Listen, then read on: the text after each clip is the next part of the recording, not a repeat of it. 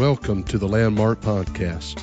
I'm Jason Calhoun, pastor of Landmark Pentecostal Church in Texarkana, Texas.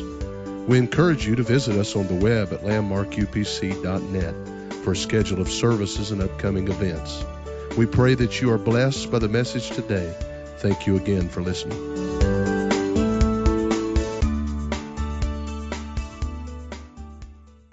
Praise God. 1 Kings chapter number 20. And I'm going to begin reading with verse 35. And a certain man of the sons of the prophets said unto his neighbor in the word of the Lord, Smite me, I pray thee. And the man refused to smite him. And then said he unto him, Because thou hast not obeyed the voice of the Lord, behold, as soon as thou art departed from me, a lion shall slay thee. As soon as he was departed from him, a lion found him and slew him. Then he found another man and said, Smite me, I pray thee. And the man smote him, so that in smiting he wounded him. So the prophet departed and waited for the king by the way, and disguised himself with ashes upon his face. And as the king passed by, he cried unto the king and said, Thy servant went out into the midst of the battle, and behold, a man turned aside and brought a man unto me, and said, Keep this man. If by any means he be missing, then shall thy life be for his life, or else thou shalt pay a talent of silver. And as thy servant was busy here and there, he was gone. And the king of Israel said unto him, So shall thy judgment be, thyself hast decided it. And he hastened and took the ashes away from his face, and the king of Israel discerned him that he was of the prophets. And he said unto him, Thus saith the Lord, because thou hast let go out of thy hand a man whom I have appointed to utter destruction, therefore thy life shall go for his life, and thy people for his people. And the king of Israel went to his house heavy and displeased, and came to Samaria.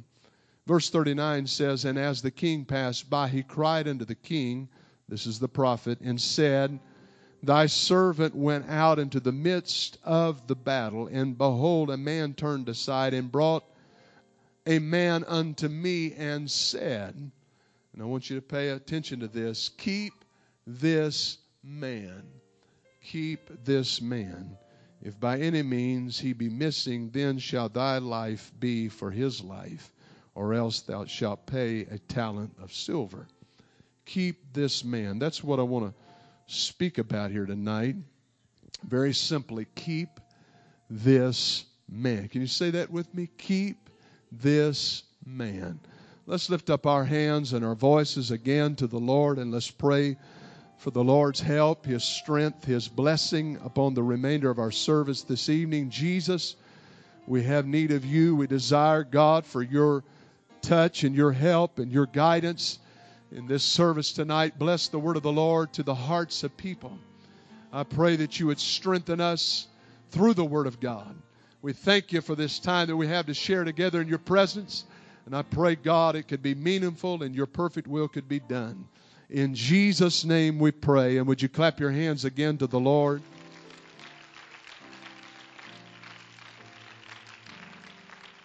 Thank you so much. And you may be seated.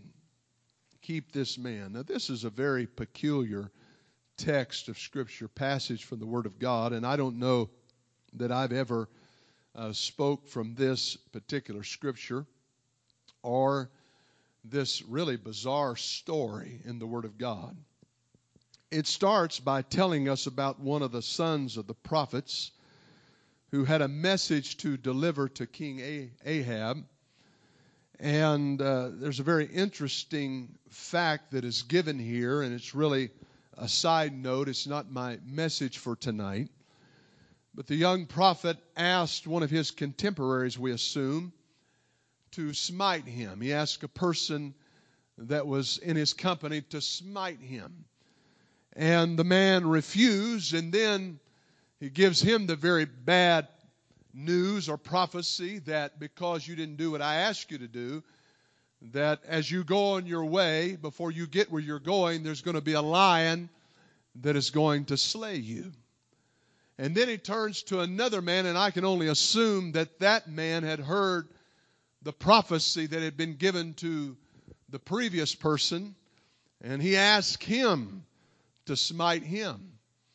And when he did ask him, the man, without any reluctance at all, did so. And I suppose if I'd heard the prophecy that he'd give to the man that disobeyed and did not smite him, I guess I would have went ahead and smote him also. And I guess you would have too, if you knew that a lion was going to eat you if you didn't do it. But that seems unusual to me, but I believe it's reminiscent of something that we need to be reminded of in the Scripture from time to time, and that is, if we're going to be a messenger for the Lord, if we're going to be used of God, and I guess this is pointed more towards people that are called into the ministry, if you're going to carry the Lord's message, there's going to be a wound, there's going to be brokenness, there's going to be some things that you're going to have to endure. Rarely does God ever bless somebody that is not broken beforehand. And to carry the message of God, many times you're a wounded messenger if you're an effective messenger. You've had to endure some things. You've had to put in practice some things that you will preach. You had to live by faith. You have the testimony that God is a healer. If you're going to preach about healing, you need to have that testimony that God's a healer. And if you're going to preach about God is able to restore brokenness, and God is able to put people's lives together, and God is able to bring peace into situations, then you're going to have gone through some storms. I'm reminded of Ezekiel before he was able to prophesy to the valley of dry bones. The Bible says that the Lord lifted him up in the Spirit and set him down in that place. A lot of times before we're able to speak, before we're able to be used and anointed of God, God sets us in a surrounding. He sets us in a place where we'll be able to identify with those that we're going to minister to and that we're going to endeavor to help. And that's just really a side note here. The man smote him.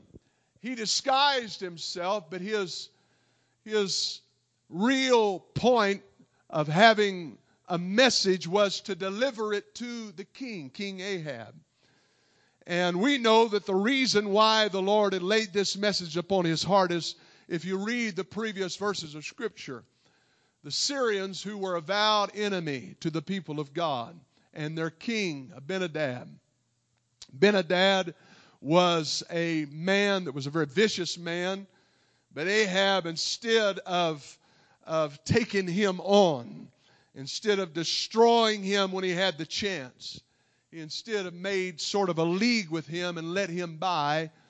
And so God was angry. God was wroth with Ahab, because instead of destroying enemies that God was giving him the ability to destroy, he was rather making allies with them and leagues with them, which in turn would be a detriment to God's people. And right there, we could also preach for a little while about how that God many times gives us opportunities to destroy things in our lives, to get victory over things in our lives. Gives us a window of opportunity to take care of things and to triumph in certain areas. God gives us many times in church services, and maybe even revivals or a series of services comes by, and a visitation from God. And He gives us an opportunity to defeat things in our lives that we need to get victory over. He gives us opportunity to overcome things, and we need to take advantage of when the Spirit is moving, when the Holy Ghost is working. And we need to step up to that opportunity and not let it slip through our fingers, because we're not always guaranteed another opportunity for God to move in that way. A lot of times people are guilty of saying, well, you know, I can always wait until a later time to deal with this, or to pray about this, or to really yield myself to it. And I'm just going to put it off and kick the can down the road, so to speak. But I'm just going to preach to you tonight that you cannot always do that with spiritual things. But God has appointed times that He wants us to deal with certain aspects of our lives, that He asks us to step up, that He asks us to take care of things, that He gives us an opportunity to get victory. And when that happens, we need to take that godly advantage that we have. Take advantage of the Spirit moving in that way. Get the victory that God has made available to us. Can somebody say, praise the Lord? Get that thing under control. Or whatever the situation is, allow God to work in our lives when He is visiting us in that way. Amen. How many believes that there are certain God moments that you cannot recapture? That you cannot go back. You can't push rewind. You can't hit a reset button and go back necessarily to it. I realize that God is merciful. I realize that God is gracious. I realize that God deals with people far beyond a lot of times what we're even able to fathom and to conceive in our feeble minds of Him being able to do, because He's such a good God. But I do believe that there's windows of opportunity, and I believe I can support this in the Scripture, that if we don't take advantage of that at that time, we may never have that opportunity again. I don't understand how it works, but I've seen people, and you have too, witness only one opportunity to come to God. They only got one call. I realize there's people, it seems like they get multiple opportunities and multiple chances, and God reaches for them, and God stirs their heart, and God convicts them, and God compels them, and God deals with them. It seems like all different angles He deals with them, and He provides all kinds of different services, and the format of the service, and the preacher, and all different kinds of ways that He's trying to cast out the gospel net and try to reach that person. And I'm so thankful for those merciful moments that God moves in a person's life and deals with an individual in that way. You ought to thank God that God doesn't give up on us so easily. Hallelujah. People that give up on you, and sometimes people even give up on themselves in some ways. But God keeps in His mercy reaching for people. And you ought to be thankful if you've had multiple chances, because I have seen people, as a preacher, only receive one chance. And I could tell stories the rest of the evening of how that I preached people's last message and last opportunity that they had to find God. And maybe that was the first time that they'd ever even stumbled in to an apostolic church. But God gave them an appointed moment that He was dealing with them. God in His mercy. So we need to take advantage of that. And that's what the message was to Ahab. Is that you had an opportunity here to deal with the king of Syria. You had an opportunity to destroy him. And the way that he told this to him is he used an allegory or used a story. And he begins to give him an example. And the example was this. He said, there was placed in my care a man. And I was charged to keep that man and to not let him go, to watch over him. He was my responsibility, in other words. And I got busy here and there. And there was a battle that was clamoring, that was going on. And during the midst of the battle, inadvertently, I must admit, that while I was busying myself with all of the other things that I got caught up with, that I carelessly let the man slip away. And in my carelessness, he escaped. Now, again, I was charged to keep this man. It was my responsibility to care for him. It was my duty to care for him. But I allowed him to get away from me. And I want to spiritually apply this here tonight, this particular passage. We've experienced over the last little while, last month or two, or maybe a little longer, we've experienced such a move, and I am thankful for the moving of the Spirit of God. a spirit of revival, a touch of anointing. And, when God makes His anointing and His presence available and manifested in such a way as He has around here over the last little while, I feel it's a special visitation. And I'm so thankful for it. I don't ever want to get to the place that I take such times when God visits us and God moves upon us for granted. I don't ever want to feel like it's just owed to us, or ever in this church to feel like, that's just the way it is. I'm so thankful that it seems like God smiles upon us often around here. Seems like that we see great moves of God regularly, and there's been a great touch of anointing regularly, and God moves in special ways, and we're able to experience that. But if we're not careful, we'll just take that in stride and feel like that it's something that we can just take for granted. Or we can just begin to feel like, well, it's always going to be around, or it's always going to happen this way. And not realize that God is dealing with us and moving in a very special way in our midst. And I am so thankful for every person that has felt the call of God to come up just a little bit higher in their walk with God.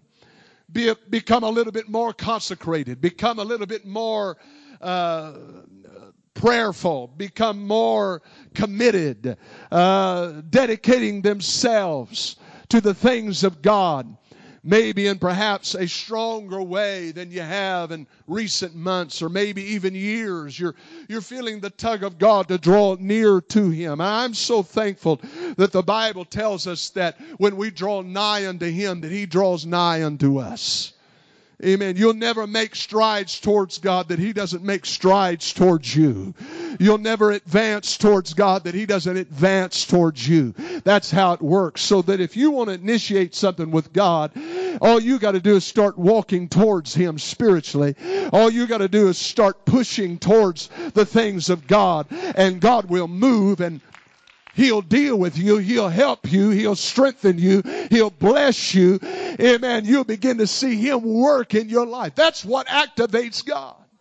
A lot of people step back and say, well, I'm gonna wait for God to move. I'm gonna wait for God to have His way. I'm gonna wait on the timing of God, when really God is waiting on us to make strides towards Him, to initiate it ourselves, as it were, activate His power, activate through our faith and through our hunger and through our desire the promises of God that He already has laid in store for us.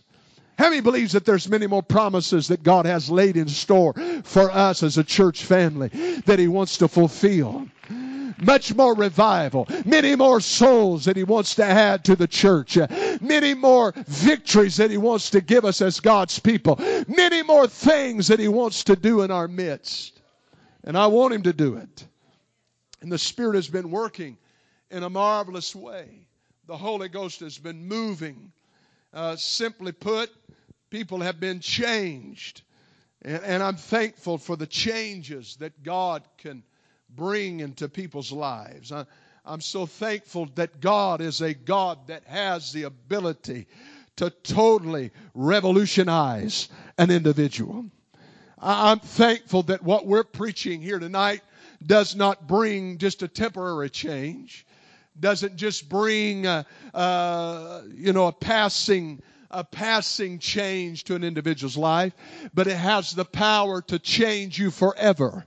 There's people that is in this room right now that previous to getting the power of the Holy Ghost, receiving the power of the Holy Ghost, previous to you coming into the truth, previous to you being baptized in Jesus' name, previous to you coming to an altar and repenting of your sins, you were bound by addictions. You were bound by lifestyles or ungodly, and in some cases downright evil and wicked. But you're here tonight because God has the ability to change people. Hallelujah. I said He has the ability to change you completely. Bring you out of sin. Amen. He has the ability to mark your life in such a way, with such an indelible impression that you can't get away from it. You know, even when people go back to the world and go back to sin and go back to ungodliness, if they've ever experienced this, it doesn't matter how deep they go in sin, it seems like they're never satisfied. They're kind of like David, who dressed himself up as a Philistine and went out to battle with them. And the men of Philistine said, no, we're not going out to battle with him, because he was the one just a few days ago they were singing songs about how that Saul had killed his thousands and David his tens of thousands. And I know he's dressed up like a Philistine, but he's not really a Philistine. He's got Israeli blood in his veins. He's a Hebrew. He's a child of God, no matter how much he tries to look like a child of the world. And that's just the way it is. It doesn't matter how much you try to camouflage it and dress it up. If you've ever been a child of God, if you've ever bore the mark of the King, if you've ever had this, it seems like you can't get away from it. No matter how far you run, no matter what you involve yourself in, no matter how deep you go, it seems like grace keeps calling your name. It seems like the mercy of God keeps hounding your trail. It seems like the power of God, amen, can never be substituted by anything that is out there. Amen. Sin never substitutes for the power of the Spirit. Sin never substitutes for the presence of the Lord. Seems like people try to put things in that place, try to cram things in that place. I remember years ago they had those, they called them, I think, discovery zones or something like that. I don't know. Maybe they're too much of a lawsuit waiting to happen to have them today. But when my children were real small, they had those things where you could take your children. There was all kinds of areas for them to play in. And one particular area, they had a place, I guess they were trying to teach them shapes. And they would have octagons and circles and triangles and squares and rectangles and all of those kind of things. And they'd have a deal where you could push them through like a wall. You could take that object, if it was the right object, the right shape, it would, of course, go through that shape that was designed for it to fit in on the wall. And I would watch children as they would go up. I mean, you're sitting in there for hours waiting on your children to burn off a little energy so that you can go on about your day. And I'd watch children as maybe they were young, didn't know their shapes real well, and they would take an octagon and try to put it where a circle belonged and try to push it through, and it just wouldn't fit. Maybe it seemed like to them that it ought to fit. Or maybe they would take a rectangle and try to put it where a square was to belong, and they couldn't figure it out why it wouldn't go through. That's exactly the frustration that I feel comes upon people that are trying to put the things of the world in the place of God. They're frustrated. They're trying to force something that doesn't belong. How many's ever had one of those 1,000-piece puzzles laid out on your table? And you're looking through all that stuff, and it all looks the same color, and you got all this, and man, this one here, yeah, this is going to work, and you get it over there, and it just almost seems like it's going to fit, and you might get a little frustrated with it, and you're getting down to feeling the pressure of finding another piece to go for the puzzle, and you try to cram it down in there, and it just don't work out just right because it's not meant to go there. Well, there's certain things that you try to plug in the place of God. It just doesn't belong there. No matter how much you try to force it, no matter how much you try to wedge it in there, no matter how much you try to make it work, it isn't going to work. I said it isn't going to work. You young people, listen to me tonight. It isn't going to work. You can't substitute the things of God with alcohol, with drugs, with immorality. There's no worldly boy or girl that's going to take that place. There's none of that is going to satisfy like the Spirit of God is going to satisfy. Oh, praise the Lord. And He has the ability, and He's been doing it around here, changing people's lives. But with the change comes a challenge. And that is to maintain that change. To keep that change. Because it's easy to become stirred. It's easy to become moved upon. In other words, our charge, like this man, our charge from the King is to keep this man. The man that God has helped us to become. the man that has now dug out a prayer life. The man that is now, and I'm not talking gender specific here tonight. This applies to everybody. I'm not just talking to the men. In other words, I'm talking to brothers and sisters here tonight. I'm talking about the spiritual man that we have arrived at, that we've seen over the last few weeks. God has helped us to gain this place in Him and this relationship with Him. And that man of prayer, that man of worship, that man of praise, that man of faith. You know, faith is something that is so precious, and it's so easily stripped and stole from people, that the Bible says that even Paul said, I have fought the good fight of faith. Amen. And several instances in the Word of God where you see people fighting for their faith. Faith, it's not like it's a fragile thing necessarily, but it's something that the enemy wants to take away from you. He wants to steal it from you. He wants to destroy your faith in God. Why? Because he knows without faith it is impossible to please God. That the basis of everything begins with your faith in God, your faith in your salvation. And he'll attack it on every corner. The first thing he does to people that receive the gift of the Holy Ghost, as soon as they walk off the premises, what does he tell them? You didn't get the Holy Ghost tonight.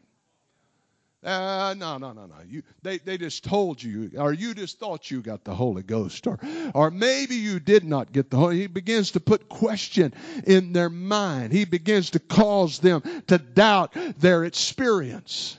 And that's what he tries to attack their faith. And it's the same with a child of God that's been living for God for years.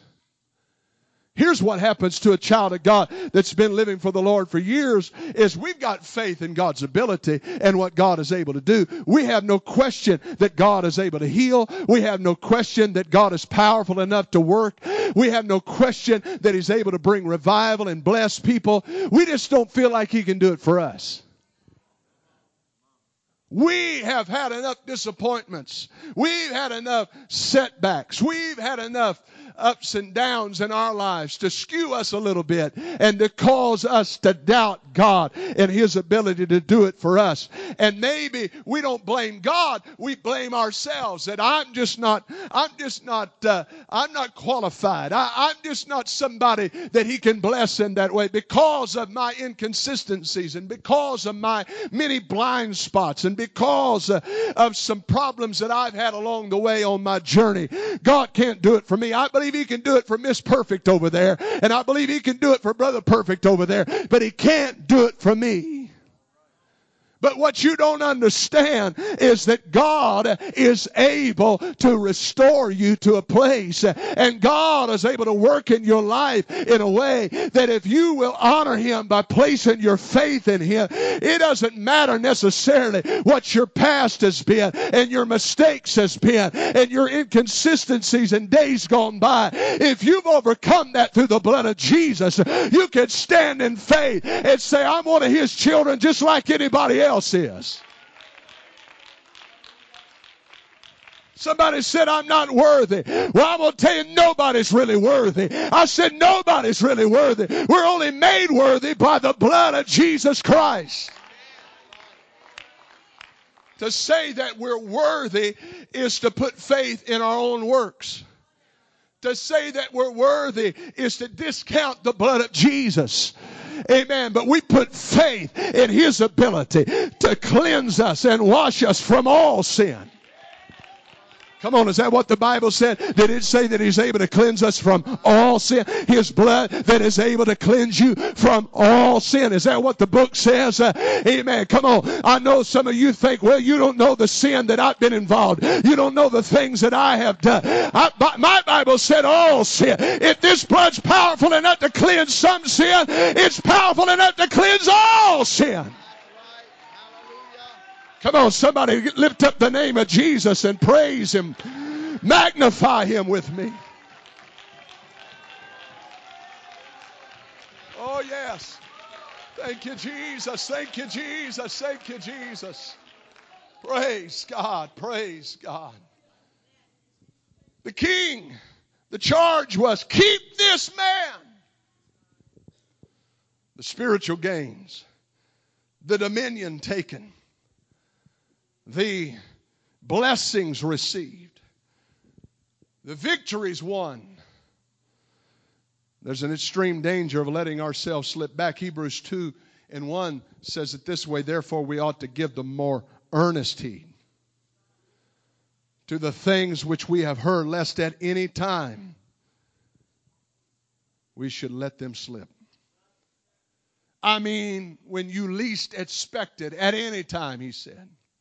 Give the most earnest heed. That means you better keep it in focus.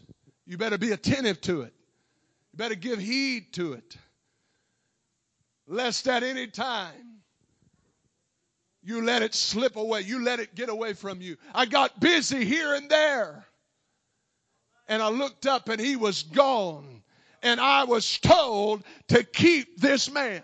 I was told that this was my responsibility. I had to keep this. I want to preach to somebody in the Holy Ghost tonight. The victories and the spiritual gains that you've made, God has given you a charge tonight in the Holy Ghost. You got to keep this man. You got to keep that victory. You got to keep that triumph. You got to keep that consistency. You got to keep that commitment. You got to keep, amen, those things that you have gained in the Lord. You got to keep it. You got to keep it.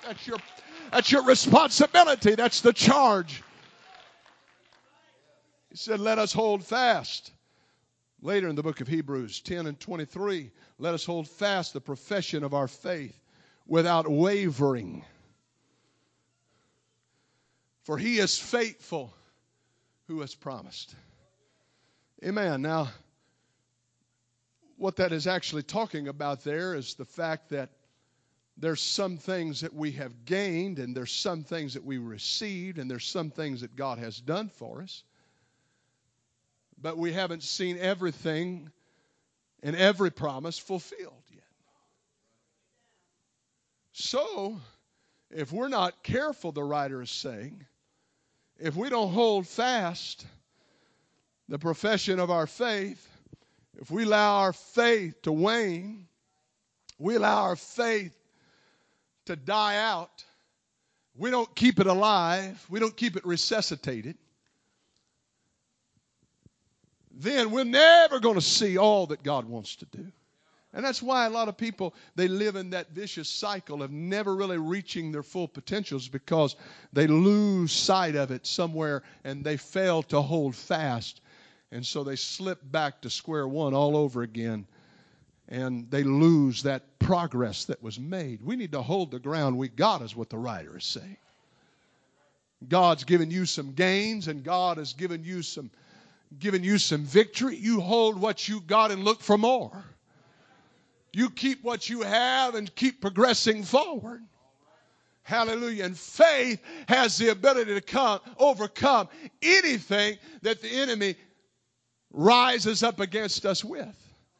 That's what the Bible said in Ephesians chapter, 5 or 6 there, when he's talking about, I think it's 5, when he's talking about that whole armor of God is able to quench all the fiery darts of the wicked.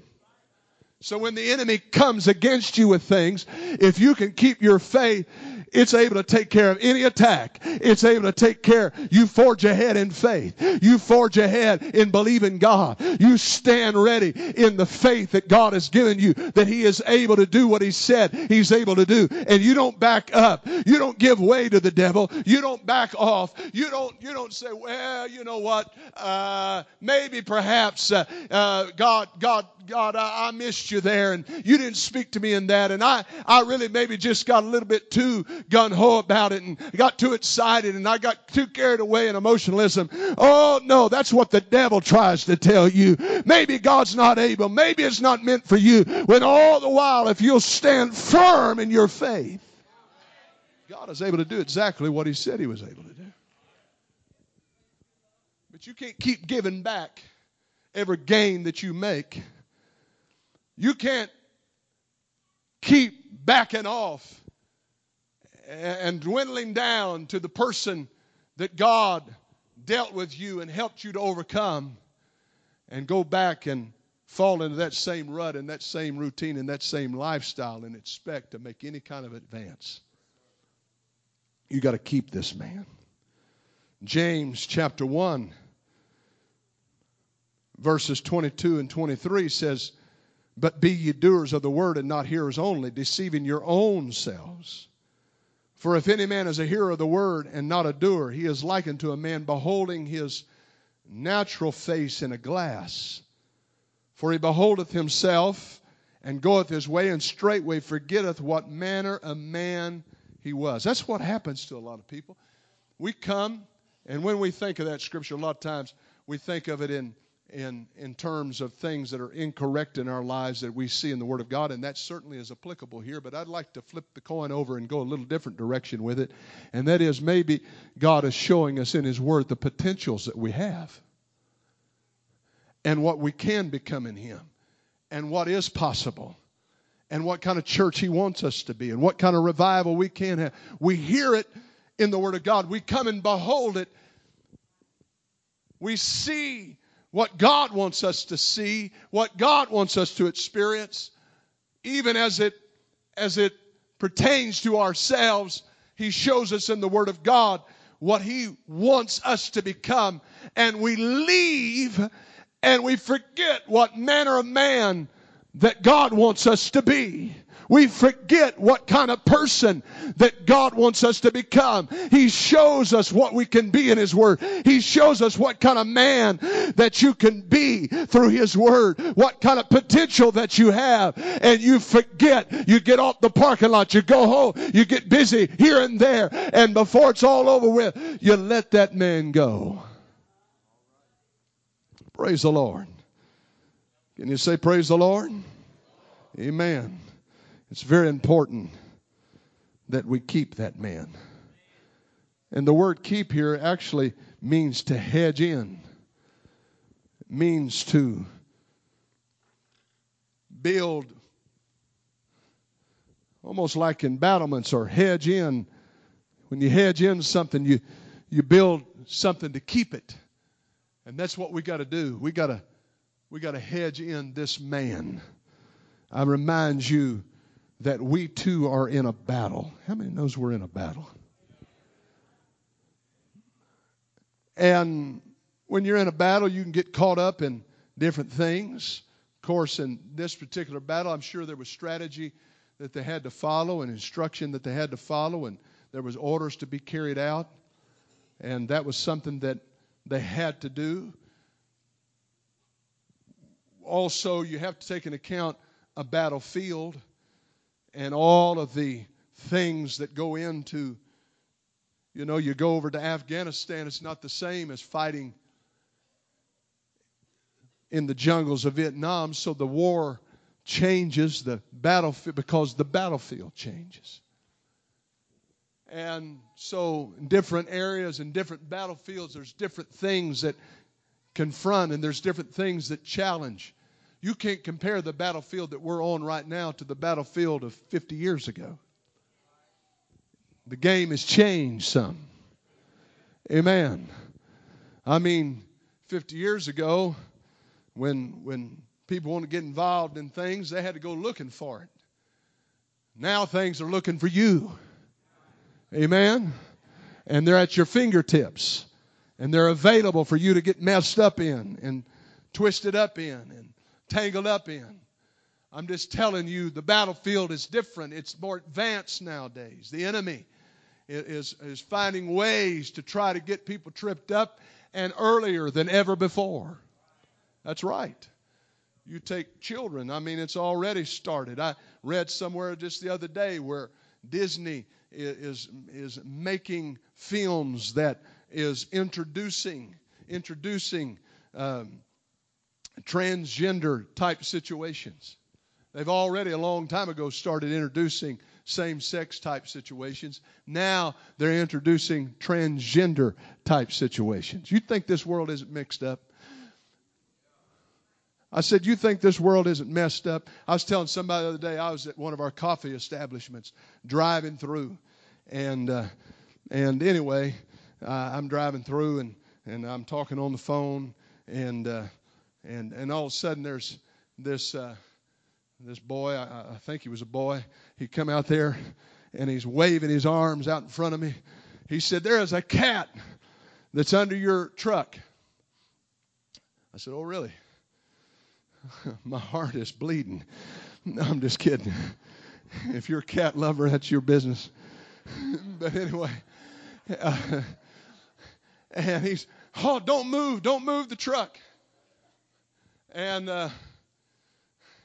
then there's two other ladies that come out there, and you can tell they're mortified. I mean, they got this look of anguish on their face. And I'm thinking, man, this is crazy. They're saying there's a cat under your truck. And I said, "Well, you see it, is it down?" No.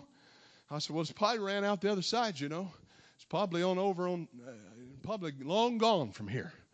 It was just a stray cat to begin with. It wasn't anybody's cat. It ran through." And I'm just giving this as an illustration of how, sometimes people's focus can be out of whack. And so they said, don't move the car." I said, "What do you mean don't move? We got a drive-through that's going plumb out onto the main road here. We got everything backed up. I need to go. I'm going over to the church. I'm going to have a season of prayer over here. And if there's a cat," they said, "I think it's got up in your truck, up in the frame of the truck." And I said, "Well, it can go to prayer meetings," what I'm thinking to myself. I said, here's what I said to them. I said, "I don't think so. I don't think it's there." I was thinking, really, they're crazy. I said, these same people wouldn't think twice about aborting a baby, but they're all excited about this little kitty cat. And I'm not discounting, and I'm not into animal cruelty. I want you to understand all of that. That's not what I'm getting at. What I'm getting at is we can get our values so twisted up. Something's loose in people's minds. Got up here at the church, was unloading my car, looked underneath there, and there was a cat. And it was panting, and I said, "Oh, Lord." And now my heart is bleeding. And I'm thinking, I have messed up. And the guy that was on the phone with me, he said, "See there? I heard that gentle rebuke you gave them. There ain't no cat underneath this car. Crazy liberals." Messed up people, messed up world. I was all the way from where I was all the way to church. All you out there in radio land, I apologize if this gets played on the radio. But anyway, I said, "Oh, man, it's probably wounded." And so I go get a broom out of, I know Sister Trina had to think I was crazy. I come back through there, had a broom. Get down there. "Kitty, kitty." And I didn't even get it hardly under the truck. And it went whoosh, shot out from under there. There wasn't a thing wrong with it. It went bounding across, dodging through traffic over here, and climbed that fence right over there on the other side of Texas Boulevard, over in somebody's yard over there. Then I got my manly figure back. Started sweeping the parking lot. No, I'm just kidding.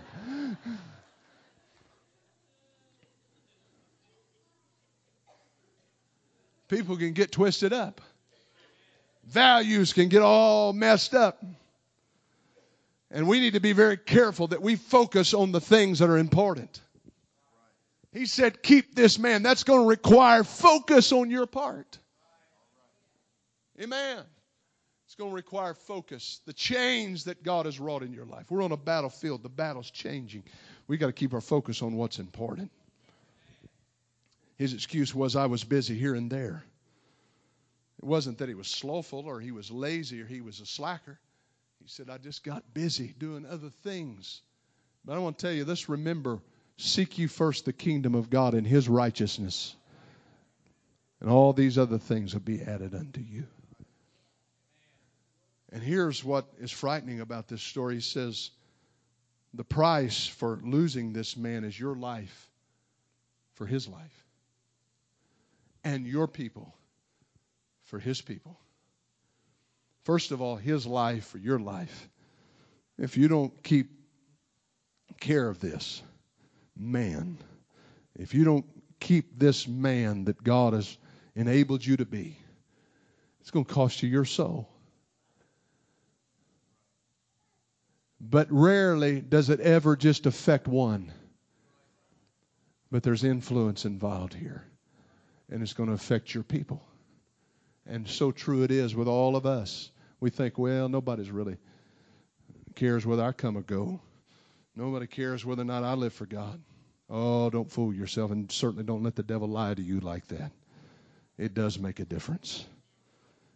You better put a hedge around your prayer life. You better put a hedge around your faithfulness. You better put a hedge around your convictions. You better put a hedge around your worship, your consecration to God. Keep this man. Keep this man from the lust of the flesh. Keep this man from the lust of the eye. Keep this man from the pride of life. That's the three things that the devil is going to come against the church with, according to the Scripture, in the last days. And just about every sin that you can categorize, you could put it in one of those three slots. Amen. You could preach about pride until the cows come home and never run out of material nowadays. We're living in an hour and a time when people are so caught up with themselves. And none of us are inoculated from it. We all have to watch it. That's why we got to stay prayerful and fasting and consecration and dying out, as Paul said, daily. Keep this man. Keep this man. There's some things you can't keep. Can't always keep material things. They wear out. They corrode. They rust. They fall apart. They get old. They quit working. Can't always keep them. No matter how much you paid or how much sacrifices you made to purchase it, if it's an earthly thing, it's pretty much going to wear out sometime or at some point. You can buy a nice car. It won't be long until it's going to be old. It's going to have miles on it. And it's going to be in the junkyard if time goes on. It's going to be parted out. You can't sometimes keep your health. We try our best, try to keep our health and all of that. But you know what? The Bible tells us there is a sickness unto death. At some point, if we keep living, we're going to go back to the dust from which we were created. We're going to die. You can't keep living forever. It's things you can't keep. You can't always keep these things. You do your best to try to keep some things, but you can't. But there's one thing that you've been given charge to do that you can keep, and that is that you can keep this relationship with God. You can keep your consecration and your commitment to the Lord. You got to keep this man. There's a lot of things that try to keep us from God. There's a lot of things that try to get between us and our relationship with the Lord. And we've got to do our best to not get tied to those things or be influenced by those things.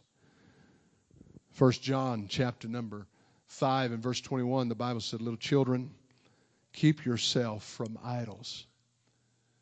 Now, I know that when we think of idolatry, we think of it as something that they only dealt with back then, or even maybe third world countries and pagan people deal with today that don't know God the way we know Him.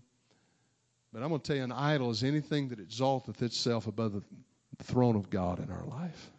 It's anything that we put at a priority above our relationship with God. It's anything. It can be a job. It can be a dollar. It can be material things. It can be a home. It can be a car. It can be a suit of clothes. It can be anything that exalts itself above God.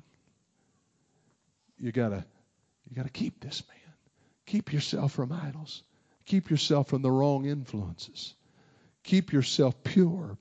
Keep yourself in the presence of the Lord. That's our responsibility.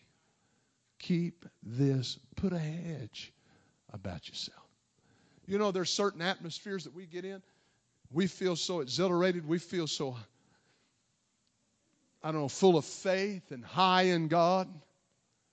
It would be easy for us to We make all kinds of, that's usually when that person will say, man, I'm gonna start tomorrow. It's gonna be 5 and 6 hours a day of prayer. And it's gonna be 5, 6 days a week of fasting. I'm just gonna eat one day a week and only one meal on that day, bless God. And make all of these consecrations and commitments to the Lord. What I'm going to do. It's easy to do that when you're in that atmosphere. The Bible talks about Samson. It says that by times, in Judges 13, I believe it is, it says, and the Spirit of the Lord began to move on him at times. And he would feel so strong and so powerful. He could take on a lion. He could whip back 1,000 Philistines with a jawbone. He could carry the gates of Gaza upon his shoulders up a hillside. He could take and light the tails of foxes and tie them together and send them out into the enemy's camp. Burn down entire villages. When the Spirit of the Lord was moving on him, he was invincible. But for whatever reason, he couldn't stay there. He couldn't continue in that. He couldn't be consistent in that. It's easy when the Spirit of the Lord is moving on you on a Sunday night to feel like, man, I'm up here. This is me. This is the kind of man I'm going to be, the kind of woman I'm going to be for God. Make all kind of commitments. But the responsibility is Monday, Tuesday, and Wednesday. Are you still keeping that man? Amen. Not just when you're in the presence, not just when you're feeling the fervency of anointing and the power of God, but can you keep this man at other times? Hallelujah. When not just when you can shake yourself and get into that presence of God, and not just when you hear something that inspires you or something's preached that pushes you into a place where you feel the anointing and the power of God. The only time you can live for God is in the worship service and the prayer meeting and on Sunday night. You're going to have a hard time of it. That's the only time you can feel to do things for God and to work for God. You're going to have a hard time of it. We got to be 24/7 for Him. We got to do our best to keep this man. Would you stand with me? Hallelujah.